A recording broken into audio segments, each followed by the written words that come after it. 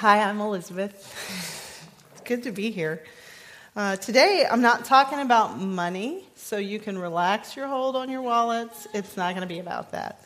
Today, we're talking about foreigners. It's an equally fun topic, so bear with me.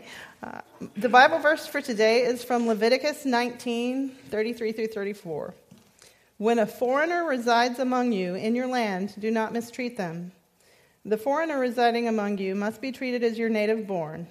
Love them as yourself, for you were foreigners in Egypt. I am the Lord your God. What is a foreigner? Have you ever really thought about the definition of a foreigner? In the dictionary, it has a very formal definition: a person born in or coming from a country other than one's own.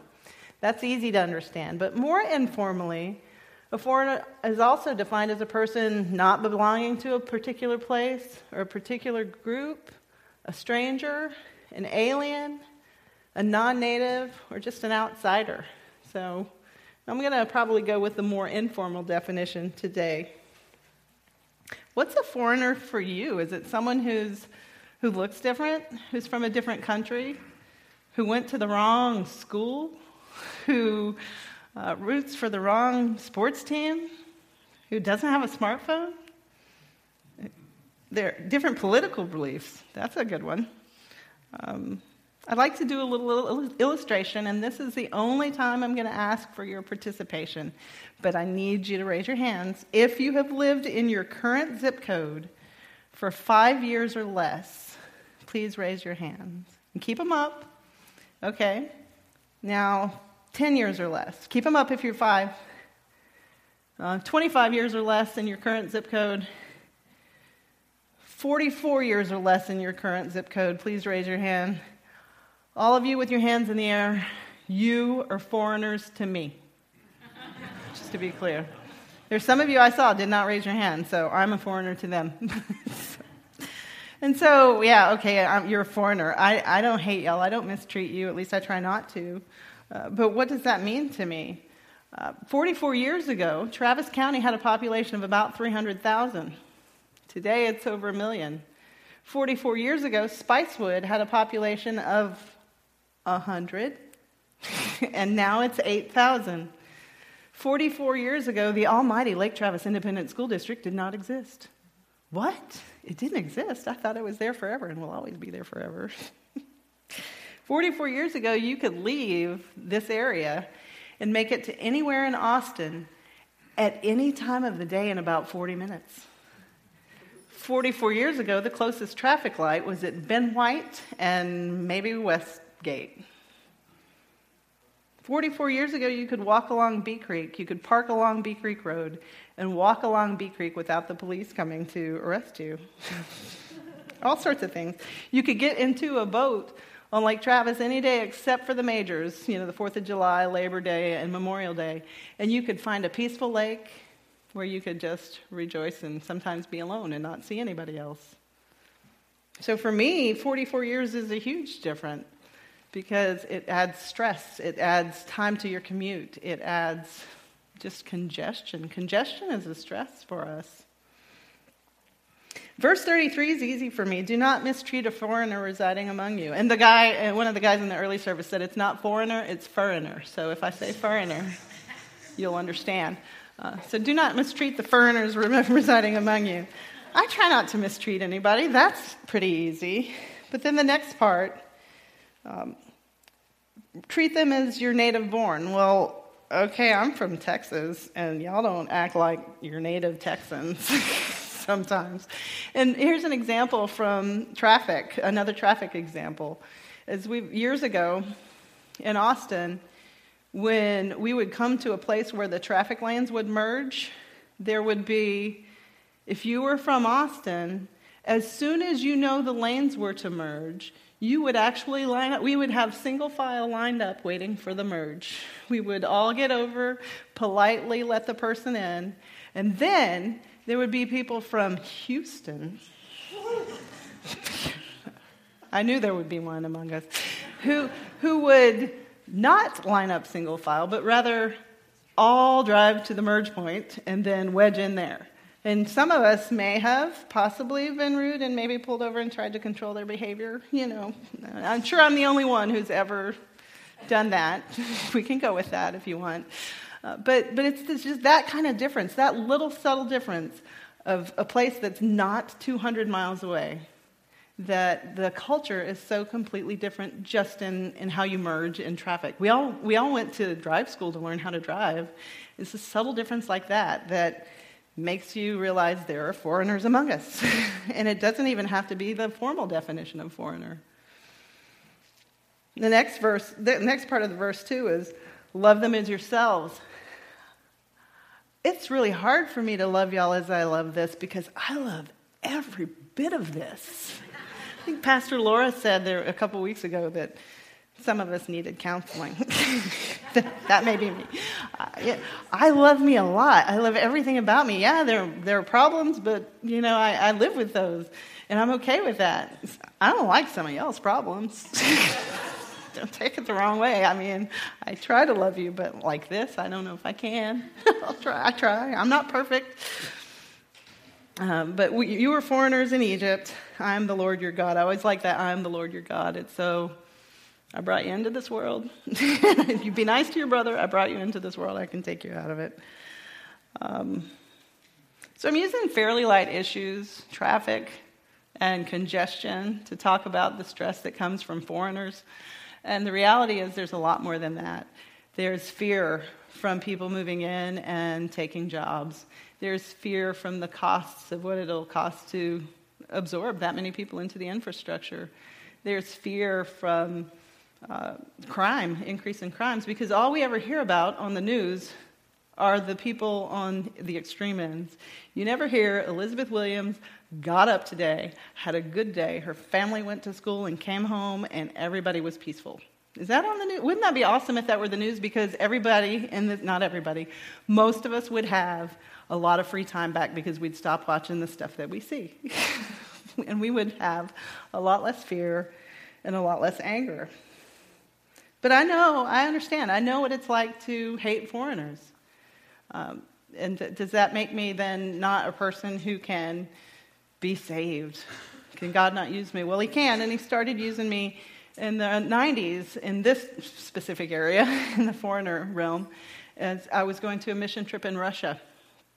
And we had to apply for the visa a year in advance. It was right after the fall of the Communist Party. It was uncertain whether we would be able to go.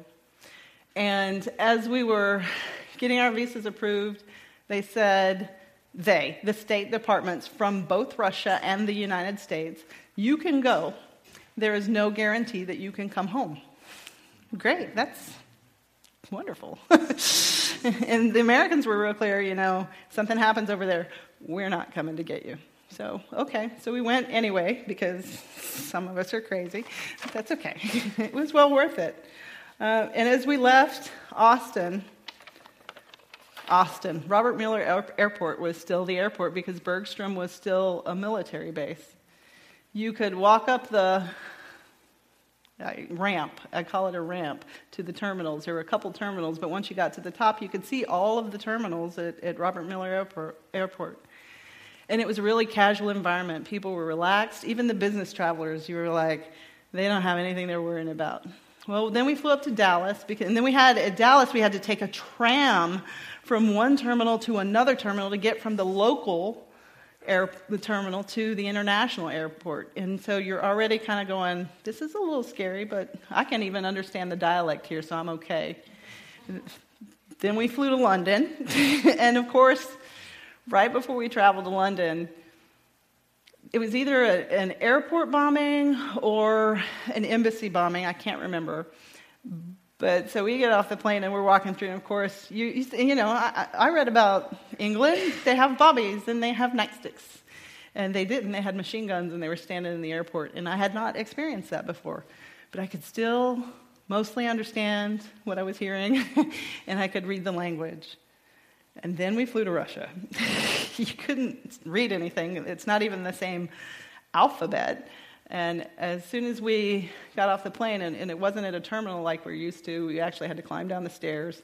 We were escorted in to the corrals, basically, at the terminal, with a man with a machine gun telling us where to go. And you get in the corrals, which is basically, it's not built for me. It was really skinny. It was tight and dark and short, and they were wooden, and you couldn't see anything but the person in front of you, and the person behind you could see it, and you would march through the process, the immigration process, and you would go into this little room, and we were told in advance, do not have any fun while you're in this room. He's allowed to shoot you. So, of course, me, I'm not biting my tongue, so I can't do anything. And so it's just an overwhelming process to go into a country like that, as you would go through the process and you would answer only the questions, and you hoped you didn't give the wrong answer.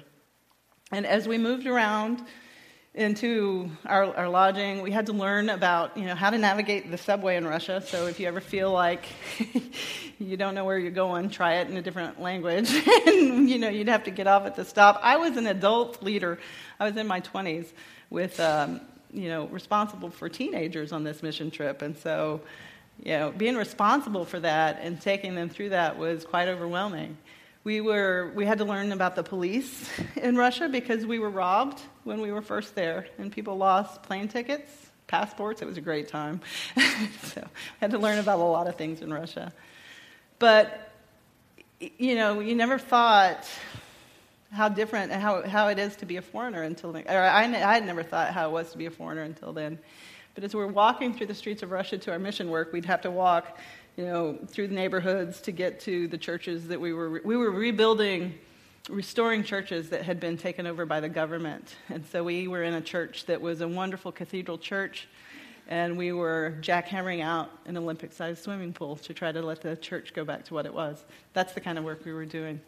And as we were walking to the work each day, you could tell we were Americans just by looking at us, by hearing us. We were loud.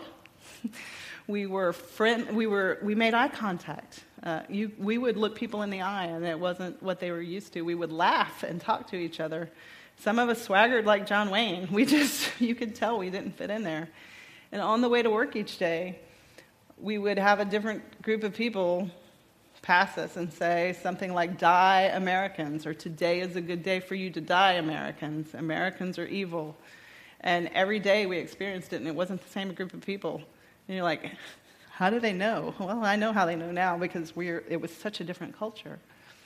And so I'd never felt like a foreigner before, at least not as obviously like a foreigner. And I can't imagine having to live like that for more than 2 weeks. 2 weeks I got to come home. And even by then I could learn to read things like cafe and airport and, of course, bad American things, but it's still not a comforting feeling to be completely a foreigner in a foreign land. So I know what it's like to hate foreigners, and I know what it's like to be a hated foreigner. And we were there for good purposes. We weren't there to commit crimes. We weren't there to try to stay there and move there. It's a good foreigner. It's not that bad foreigner is good. We weren't there doing all of the things that you hear about bad foreigners doing. And it was still, we were treated that way. We also found people who were very warming and welcoming to us. We did a vacation Bible school. We had people who were welcoming us into dinners and to church services. And so it wasn't all bad. And it just was a whole different thing. I was so glad to be home. And then I realized there were so many other times that I'd felt like a foreigner in my life. Let's just start with middle school. I felt like a foreigner in middle school, high school. Sometimes at home with my family, my younger family, my current family, there are times I feel like a foreigner when I come into church. Not because of you, but because of where I am. We all go through things where we feel like foreigners. And so, how do I marry the two? I don't want foreigners to come in and take over my beautiful Texas and make it into something that it's not, that I don't like. And I don't think we're called to like that. The Bible doesn't say, welcome the foreigners in, let them run everything. It doesn't say that. It says to love them. It doesn't say you have to vote one way or the other to sanctuary city or not to sanctuary city, to travel ban or not to travel ban. That's all your relationship with your beliefs and your discussion with God. But we're called to love. We're called to pray. How do we love? I had to start with prayer. I have to start with prayer because I have strong feelings about certain things. And so I have to pray, God, please don't let these awful things happen, because you know if this doesn't go my way, the awful things are going to happen. Well, that's not necessarily true, but that's how I feel. And if these awful things happen, please let me get right with it and help me lead with love. And so that's what I have to do. And because I've done that, because I try to let God lead my life as much as I can, I'm not perfect at it. I pray that I can show others how to have a relationship with Christ. I don't pray that I meet you in the street and I disagree with you and I clearly am right, so I'm going to win that argument. We're supposed to lead with love. We're not supposed to lead with the issue and the argument. We don't have to change how we feel about the issue and the argument. But if we're praying and we're talking to God, and I think it was Doug Howell who said, every morning I wake up and sometimes the conversation is, hey God, I'm sorry, I fell asleep while we were talking last night. And that's where we should be about everything. He'll tell you how to vote. I'm not telling you how to vote. Vote this way, vote that way. Like this issue, like that issue, whatever. As long as you're having conversations with God, that's okay. We have many examples in the Old Testament where the Israelites are taken over and destroyed by foreigners. And the reason they're taken over and destroyed by foreigners is not because necessarily that they welcomed them in and treated them with love and respect. They were destroyed by foreigners because they walked away from the path of God, and the path of God is love. And in the examples where they led with love, prayer, respectful treatment, and leading them to Christ or to love, then the Israelites flourished. And so that is basically, what we need to do, what I need to do, and how it's worked for me. And because I've done that, I've been able to see you all and have relationships with you and not push you away because you're a foreigner, but you've enriched my life. And hopefully in some ways I can enrich yours, and it can be two ways. And so with that, I would like to pray.